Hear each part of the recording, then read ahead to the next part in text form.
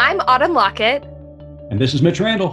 And you're listening to Good Faith Weekly. Welcome to Good Faith Weekly. And on this episode, Autumn and I are going to catch up. We're also going to be talking about the rising numbers of the pandemic, in addition to we're really not sure what it is right now, but we're hoping that Congress can get a stimulus package passed very soon because hardworking Americans are struggling right now. And then later on in the podcast, we have a very special guest with us, the author of The Great Influenza and also the book about Roger Williams, The Soul of American Liberty. John Barry is with us, and you will not want to miss that interview. So stay tuned. Autumn, how are things over in your neck of the woods? Things are going well. We just, are humming along. We can see Christmas on the horizon. I'm feeling sort of an extra incentive to hurry and get my Christmas shopping done because I feel like it's not really safe to just run out and grab some last minute things, which means I'm having to prepare. How are you doing Christmas shopping? That's a great question or topic. How are you doing Christmas shopping this year? So I'm doing my very best to support small businesses. We have a local toy store that we always love to go to with the kids. Of course, we're not going there this year, but I am doing some curbside pickup there. I love to shop on Etsy because that's all, mostly handmade individuals. And so doing as much of that as I can. And then, I'm going to be supporting some Jeff Bezos with some last minute things here too. Yeah, he needs to upgrade his yacht. Bless his heart. He's just struggling. I mean, you've seen the economy. I mean, he's having a hard time. Poor Jeff. He is. Yeah, he really is. But, we have kids, so we have to make it magical. Yeah. Well, because of all of this adapting of Christmas shopping, the reason for that is the staggering, and I mean staggering numbers that are escalating due to COVID-19. Just this week, we hit record levels once again with infections as well as death. On Wednesday, it was announced Thursday that Wednesday's numbers were over 3,000 died in the U.S. In other countries, the numbers continue to escalate as well. Now, there is hope on the horizon, and that a vaccine has been approved in the UK, a few other countries, and hopefully by the end of this week, the FDA here in the United States will give the okay for the first vaccines. But the reality is it's going to be a long time before the average Joe gets inoculated just because of the enormity of getting the vaccine out there, getting, people, I think it's a 2-dose vaccine. And so it's going to be complicated. So the virus is still going to be around here for quite some time, and people are still going to be facing infections and unfortunately the ramifications of those infections as well. So, well, not even the folks that we can convince to get the vaccine, because even that is politicized right now. Yeah. Here in Oklahoma, I know that you were front and center on the day of prayer and fasting for combating the virus. Now, we're not here in Oklahoma. We don't have a mask mandate because, that would just be silly to do something practical like that. But fasting, especially, that's how we're going to combat this thing. Mm-hmm. Oh, yeah, absolutely. There's been a lot of rhetoric thrown around and not a lot of action. So thankfully, you and I both live in a city where there is a mask mandate. Mm-hmm. It doesn't mean there aren't people running around with their nostrils above their masks, which guess what, folks? That's connected to your lungs. Yep. So, what are you going to do? And interesting, later on in the pod with our interview with John Barry, at the end of that interview, he talks about 4 things that people should do right now, even with the potential of a vaccine, to help combat this virus. And some of them are very familiar, but there's one that maybe not so familiar to people. But John says it's just as important to practice that as well, to keep this thing under control, at least within the households that we live in. So we want to stay tuned for our interview with John Barry. Well, another depressing issue has been our lame duck Congress's inability to pass any kind of stimulus package. That's offensive to ducks, I just have to say. There's some ducks over here going, listen, I've already had this thing solved. That's right. Well, ducks are a lot more productive, from what I understand, than Congress. Things go through ducks a lot faster than they go through Congress, but the outcome sometimes is the same. It's not so very different. Yeah, there's a lot of opinions about what should be in the stimulus package, and I just don't know if there's going to be one at all. I don't either, and it's so frustrating. This should have bipartisan support from both Democrats and Republicans. You would think that people from both sides could sit down in a room and come to some kind of understanding, and just stay true to who they are, but at the same time do what's best for the American people. And to this point, they have been unable to do so. And you and I know families, we know individuals who have lost their jobs, who are unemployed, who are trying to figure out what the next move is. We have seen it on television, seen pictures, photos in newspapers. There are growing lines at food pantries, people needing food. We're facing, even though the stock market is going through the roof, a majority of Americans, that affects them not whatsoever. Yeah. And they need real, tangible ways in which they can feed their families and work. They want to work. They want to get back to work. Everybody wants this. We have to balance the combating of the virus with an economic reality that there needs to be a stimulus package that is tangible, realistic, but at the same time covering the needs of the American people. This, again, we have said it before, we say it again, this is the most prosperous country that has ever been on the face of this planet. Why, during a time of dire constraints, that we cannot do what is right, what is ethical, and what is just for the people of this country who work tirelessly and pay taxes tirelessly to this country. It's time that we understand that we are in this together, that it is a government by the people and get this, for the people, especially in perilous times like we are in today. So come on, Congress, get your duck stuff together and let's get something produced and out the door, because American people are suffering and they need some economic hope. Absolutely. Well, stay tuned. We've got a really nice interview with John Berry. Not only is John a prolific author, but he was also asked by both the Bush administration and Obama administration to help prepare for a coming pandemic. And look at here, we're in the middle of one. So stay tuned. John Berry's next. Welcome back to Good Faith Weekly, and on this episode, we have a very special guest with us. John Berry is a prize-winning and New York Times bestselling author whose books have won multiple awards. The National Academies of Sciences named his 2004 book, The Great Influenza, the story of the deadliest pandemic in history, that year's outstanding book on science and medicine. In 2004, John began working with the National Academies and several federal government entities on influenza preparedness and response, and he was a member of the original team which developed plans for mitigating a pandemic by using non-pharmaceutical interventions, i.e. public health measures to take before a vaccine becomes available. Both the Bush and Obama administrations sought his advice on influenza preparedness and response, and he continues his activity in this area. His latest book is Roger Williams and the Creation of the American Soul, Church and State and the Birth of Liberty, and it's because of this book that John and I actually became acquainted. Before becoming a writer, John coached football at high school, small college, and major college levels. He is currently a distinguished scholar at Tulane's Bywater Institute and a professor of the Tulane School of Public Health and Tropical Medicine, and lives in New Orleans. John Berry, welcome to Good Faith Weekly. Thanks very much. That was a mouthful of an introduction. Well, I pared it down. I mean, you've got so many accolades that it was hard to pare down. Thank you so much for joining us, and we really appreciate you being with us today. Absolutely. Thanks.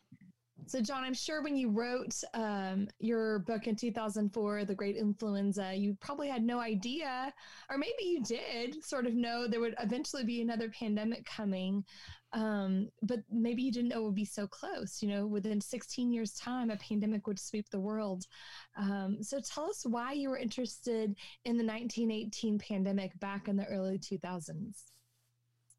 Well, actually, I started the book in 97. It took me 7 years. I don't, oddly enough, had originally planned to write a book on the home front in World War I, not on the pandemic. Mm. The pandemic was a small part of that book, but to make a long story short, it obviously became the entire book. I did have, when I was a kid, there was only two things I wanted to do, and one was medical research, and the other was become a writer. So I wasn't entirely foreign to it. And I did co-author a book, my second book, called The Transformed Cell, with Dr. Steven Rosenberg, who is the chief of the surgery branch of the National Cancer Institute, and who was one of the greatest pioneers in the world in terms of developing immunotherapy. So that knowledge of the immune system that I picked up from that book, and of the scientific process, being in his lab for more than a year, certainly was a major for the influenza book. Would have been a very different book if I hadn't had that background. Yeah. But in terms of expecting a pandemic, I think anybody who knows anything about infectious disease knows that pandemics are inevitable. We had on influenza at least 11 in the last 300 years. We had one in 57, we had one in 68. Nothing like 1918, of course. And we had one in 2009 that prior to molecular biology probably would have passed without any notice if it happened historically. Tom Frieden, the former head of the CDC, when he left CDC, was asked what kept him up at night. And he always said, it's influenza. It's always the worst case scenario. Mm-hmm. So we all expect, and everybody expected pandemics. The question is when, and precisely what virus. This turns out obviously not to be an influenza virus, but a very similar virus, respiratory, transmits the same way, and so forth. And even the pathology, which is very unusual, is remarkably like the 1918 pathology. Mm-hmm. Yeah. Now, John, I have to admit that I purchased The Great Influenza after reading your most recent book about Roger Williams and hearing you lecture about that excellent book. And in fact, it sat on my bookcase for several years before being inspired by 2020 to pick it up and read it. And I am so glad I did. Let me begin by saying this book is so incredibly well researched and constructed.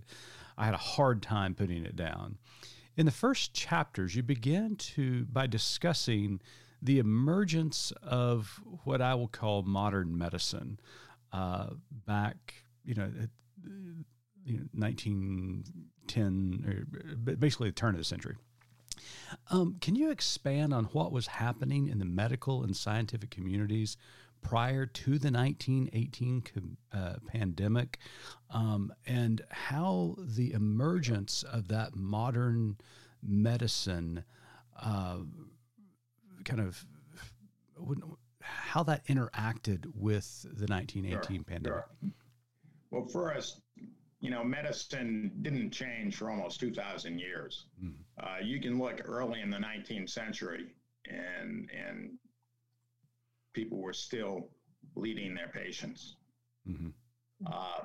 But science came to medicine really in France in the early part of the 19th century, when they started to correlate results with treatments and realize that bleeding and some other stuff did more harm than good.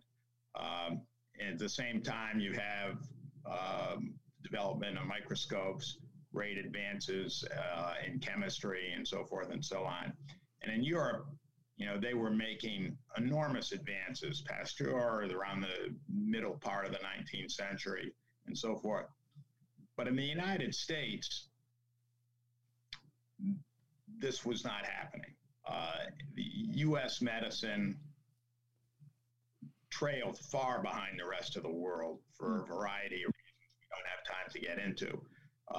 But just to give you a sense of how bad it was, in the 1870s, nobody at Harvard Medical School, none of the faculty knew how to use a microscope. Mm-hmm. And you could, all your courses, if you were a student, were lectures. You never saw a patient. You could fail 4 out of 9 courses at Harvard and still get an MD. That reform, there was reform when one recent graduate killed several patients in a row because he didn't know the lethal dose of morphine. Oh. And the founding of Johns Hopkins, and incidentally, virtually all medical faculty were paid entirely. Their money came out of student fees, so they had every reason to accept somebody into the medical school. Mm-hmm. So there were essentially no qualifications required. Johns Hopkins University was founded on a European, really a German model of rigor and science. And the med school was founded in 1891. Its first dean was a guy named William Welch, who's easily the most important person in the history of American medicine, arguably the most important person in the history of American science. And Hopkins was rigorous, was scientific, essentially forced other leading medical schools like Harvard, Columbia, Penn, Michigan, to compete with Hopkins for students and for advances. And then in 1910, there was something called the Flexner Report, written by Abraham Flexner, who founded the Institute for Advanced Study at Princeton later. And Flexner was a protege of Welch. And he went around to all the med schools in the country and wrote a scathing report that got tremendous publicity about how bad they were. Mm-hmm. And overnight, roughly half the med schools in the country shut down. And meanwhile, there had already been the best med schools were by then competing with Hopkins. And it's remarkable how quickly American medicine caught up to Europe and became equal to the best in the world. And right now, of course, there are no bad med schools in the United States. Some are better than others, but they're all good. Yeah. And that's a direct outgrowth of Hopkins and the Flexner Report in 1910. Do you think that the pandemic itself really expedited the importance of medicine and science to elevate that community to a different level than it was before? Well, I think the pandemic had impact, but I think that process was already underway and had largely been accomplished. Mm-hmm. The impact that, just like today, every medical scientist in the world largely turned their attention to the pandemic. And that pandemic moved much more quickly than what we were going through. Mm-hmm. Much more quickly. We're talking about a period of weeks, really, so they didn't have time, nor will we today, in something that moved that fast, to make any advances really during the pandemic. But the outgrowth of the research was extraordinary, although it didn't come for several years. Something as basic as figuring out what a virus was. In 1918, they used the term virus, but they applied that generally to bacteria, to really any infectious organism was called a virus. Right. They knew that there were, they called them filtrable viruses, that they were so smaller than any bacteria, they would pass through the smallest filters they had. But they didn't know if they were a different kind of organism or just a really tiny bacteria. Mm-hmm. And they figured out, and I think the research was certainly sped up by the pandemic. A guy named Thomas Rivers, a Hopkins grad, figured that out in 1925 and launched really the field of virology. Mm-hmm. And probably the most important finding in the 20th century in the biological sciences also came out of research on the pandemic, although it wasn't discovered until 1944. That was a guy named Oswald Avery, who was a major player in the book and a personal inspiration to me. Mm-hmm. Avery figured out that DNA carried the genetic code, which was very controversial at the time. Right. In fact, Avery was being considered for the Nobel Prize, and they didn't give him the prize because, for other work, for his lifelong contribution to immunology, they didn't give him the prize because this finding was so controversial, and the prize committee didn't want to endorse it. Of course, he was right. He never did get the prize. I think he's probably the most deserving of the prize who never did receive it. So the science that came out of the pandemic, I think, was obviously hugely important, but nothing occurred fast enough to really affect the course of the disease. Mm-hmm. Yeah. So one of the more insightful moments in the book was when you talked about the origins of the 1918 flu. According to your research, a significant flu breakout began in Fort Riley, Kansas, where more than 100 soldiers were infected. And then at the height of World War I, the virus began to spread rapidly across Europe with the arrival of American soldiers. So can you tell us a little bit about why history called the 1918 pandemic not the Rock Chalk Jayhawk flu, right, but the Spanish flu? Well, Spain was not at war. And all the countries that were at war either censored their press, or in the United States, it was self-censorship. They didn't want to say anything that might hurt morale or be depressing to people, so they didn't write anything about it. Spain, they did write about it because they weren't fighting. Also, the king got sick. It became known as Spanish flu. Where it actually did begin, we have no idea. It could have been Kansas. The book came out in 2004. My own views actually have shifted. I think Kansas remains a possibility, not Fort Riley so much as a rural part of Kansas, Haskell, which is a few hundred miles from Fort Riley. But I think right now, more likely China. Other people think France. Other people think Vietnam. I think New York City even might be on that spectrum of possibilities. We'll never know where it started.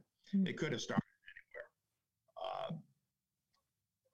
anywhere. I do think the war accelerated spread, but I don't think it was a major factor in anything other than the speed of which the virus spread throughout Western Europe.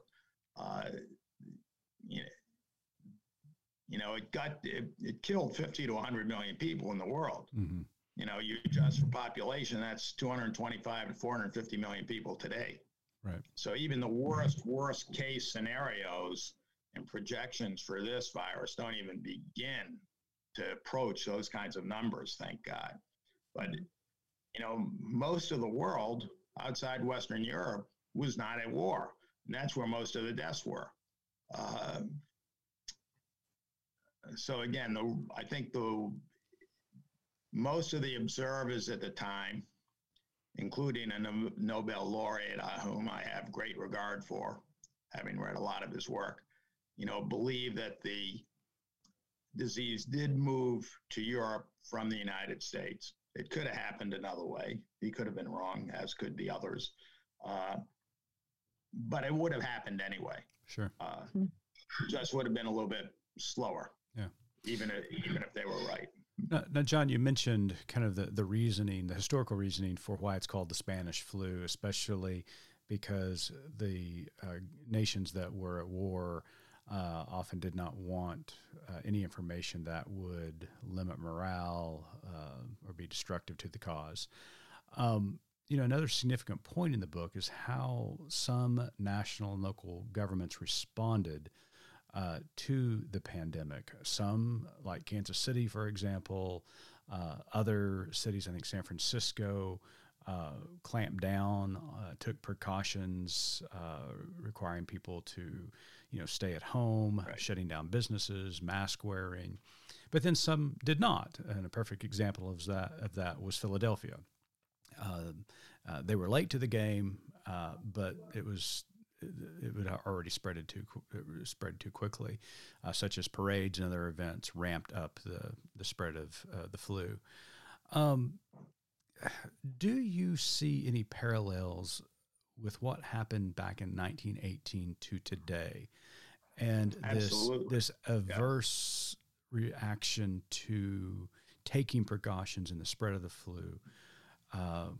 It really does astound me. So I'm going to let you take it from there. Okay. Well, first, as you said in the introduction, I was asked to participate in the early conceptualizing of a pandemic preparedness plan under George W. Bush. I was asked because of my knowledge of 1918. There are two lessons that came out of 1918. Number one, tell the truth. That's the most important. When your only weapon is going to be some kind of public health measures, that involves the public. And if you expect the public to do it, then they need to trust you. And if you don't trust them, they're not going to trust you. So tell the truth. The cities that did tell the truth functioned much better in 1918. And it unfortunately was fairly unusual. That's the number one lesson. And I think what's happened around the world in the last 8 or 10 months at this point, countries that have told the truth have done much, much, much better than countries that did not tell the truth. The second lesson from 1918 is the so-called non-pharmaceutical interventions. What do you do when you don't have any drugs? Mm-hmm. And these are the public health measures. Studies of 1918 did demonstrate that the cities that enforced measures, the same things we're talking about today, did much better than cities that did not. In addition, just earlier this year, one of the Federal Reserve banks did a study of the economic impact of these measures and discovered that the cities that were closed earlier and were closed for a longer period of time actually had a much better economic recovery than cities that did not.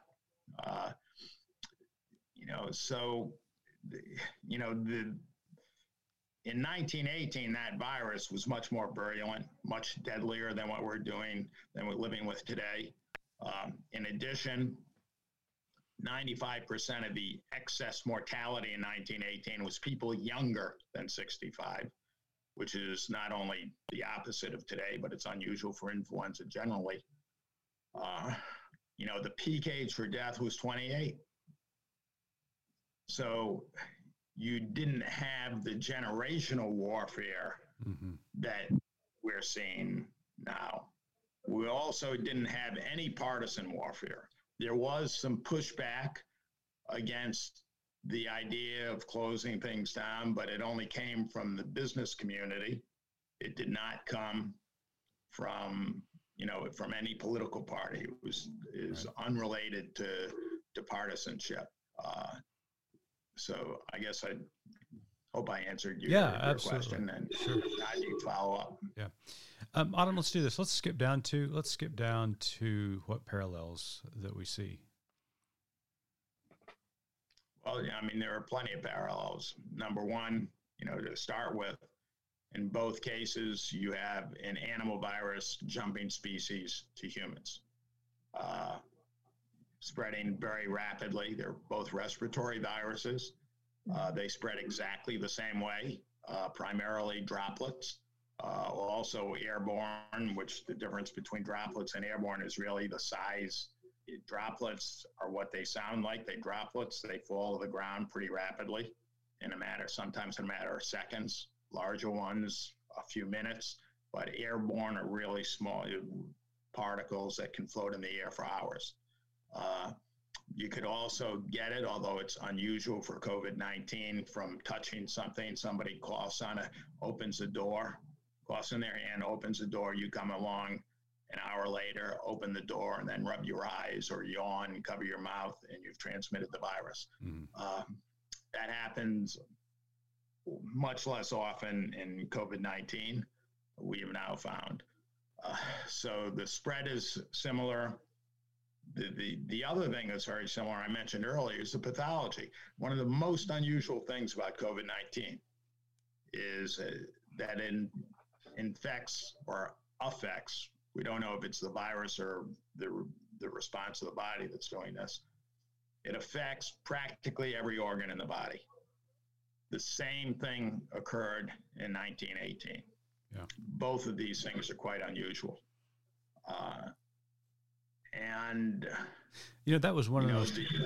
Go ahead. That was one of the most interesting sections of the book, John, was when you would detail some of the strange, and I mean strange, symptoms that some of the carriers of this virus had back in 1918. And you're hearing similar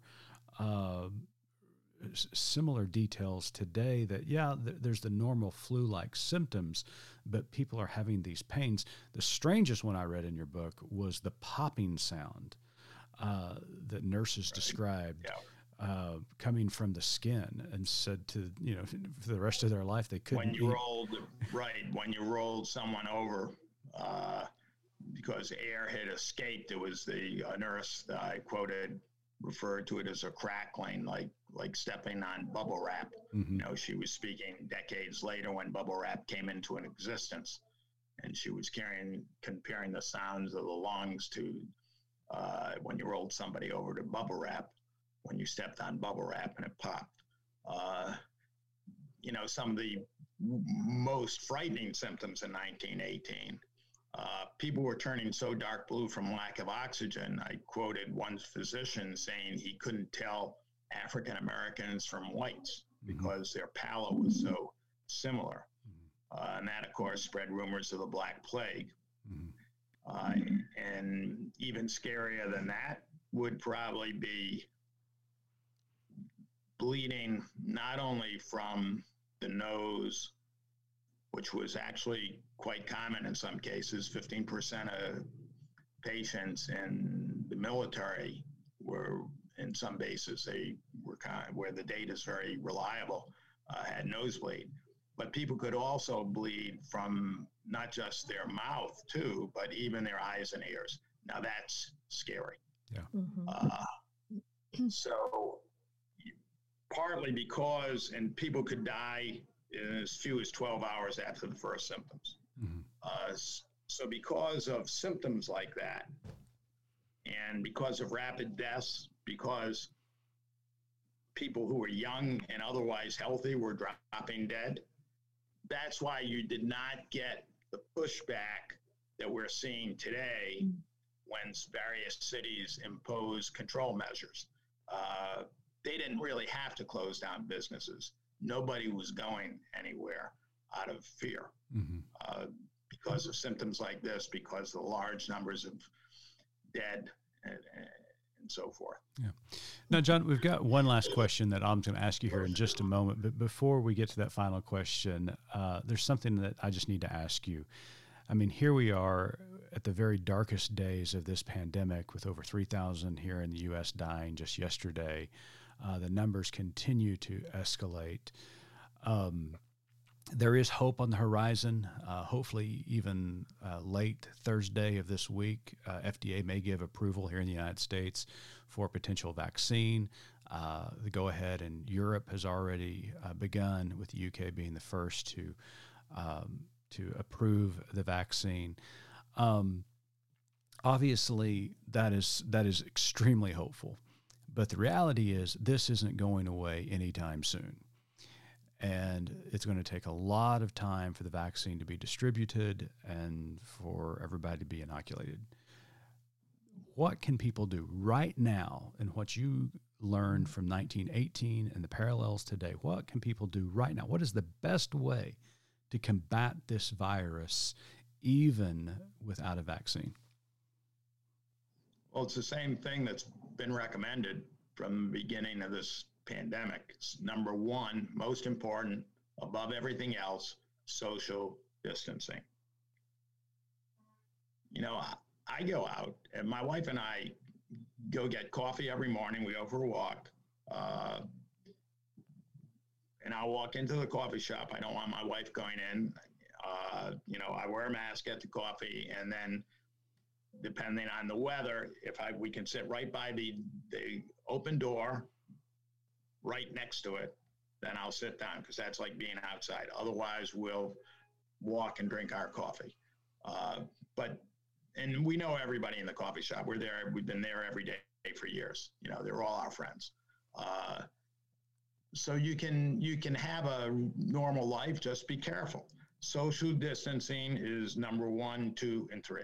Number 4, 5, and 6 is masking. You know, the masks it's very clearly demonstrated, masks help. They're not the be all and end all.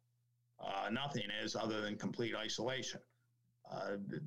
You know, like everyone else at the beginning of this, I said masks for the general public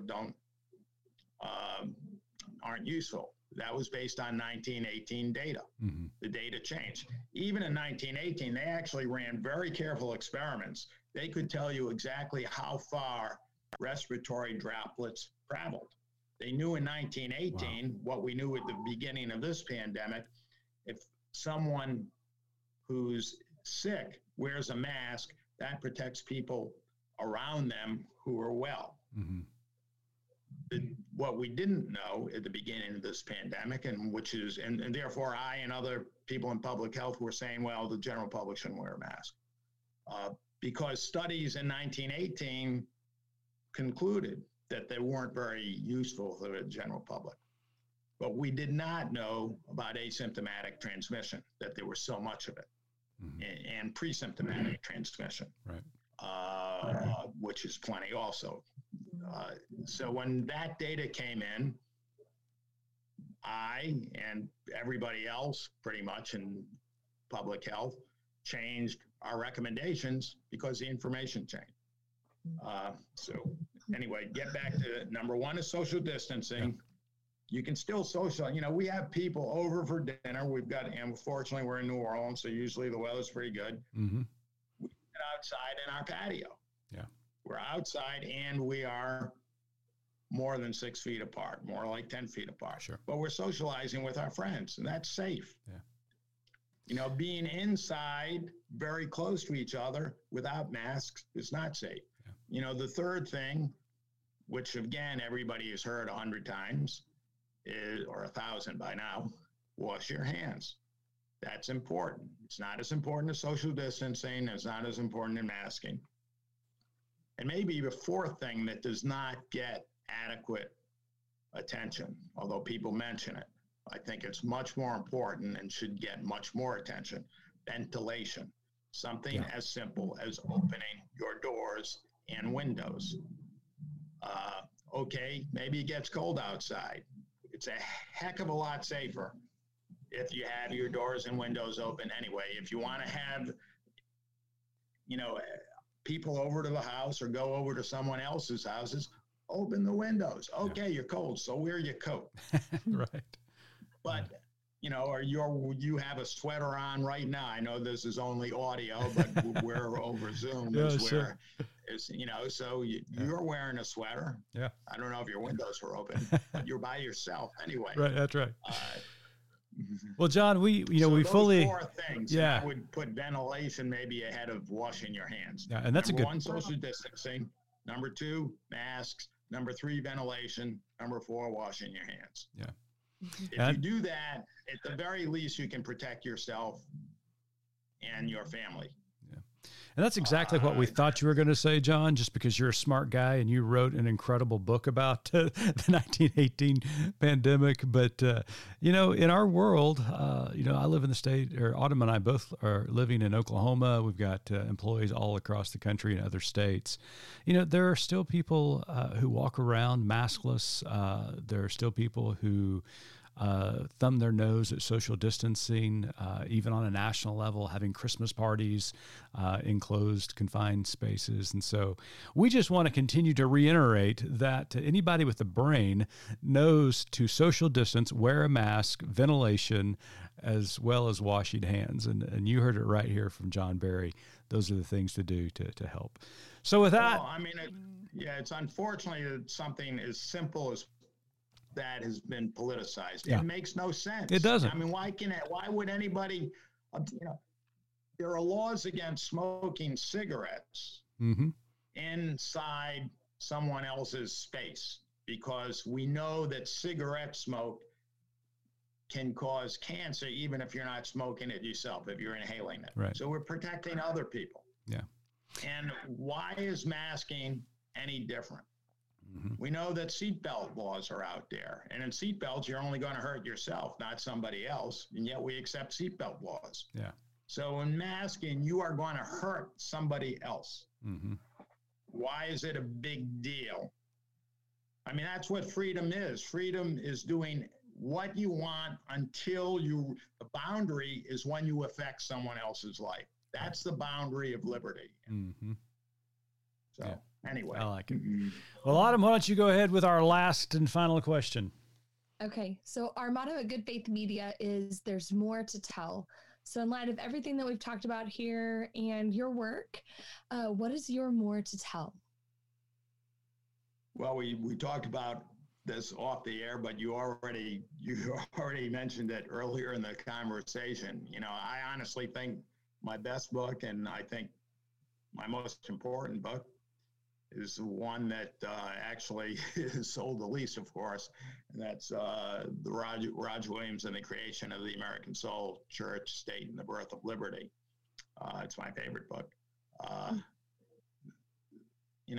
think that's a pretty interesting subject. As you said at the beginning, Mitch, that's how we met.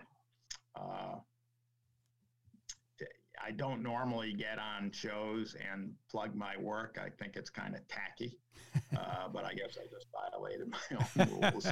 We asked you. Yeah, we asked you. You're not plugging it. You're just answering our question. And I can echo that, John. We'll have links to the book and all of our show notes as well. Yeah, and I can echo John's words without, that book was really amazing. It was central to my doctoral work at Baylor. I'm a church and state separationalist, an avid proponent of religious liberty, and what is happening, what is trying to be passed today for religious liberty is not historically accurate. And John's book does a brilliant job talking about Roger Williams and the founders and all of those wonderful people who understood the true meaning of religious liberty and the importance to preserve that liberty, keeping church and state separate. And so I highly recommend that book. If you're going to buy that book, then go ahead and buy The Great Influenza as well, because both of them are excellent additions to your library. John? And if I can add, I'm not going to make a penny if anybody buys the Roger Williams book, even though I plugged it. It's not for income. It will never pay the advance back ever. Right, I'm sure. So I'll never see another penny from it. But I really do think it's my best book. Yeah, it's fantastic. Fantastic. So. Well, John Berry, author of 2 incredible books, The Great Influenza, The Story of the Deadliest Pandemic in History, and Roger Williams, The Creation of the American Soul, Church, State, and the Birth of Liberty. Thank you beyond measure for joining us at Good Faith Weekly. My pleasure. Thanks a lot. And to our audience, we want to thank you for tuning in once again. Until next time, remember, keep practicing good faith.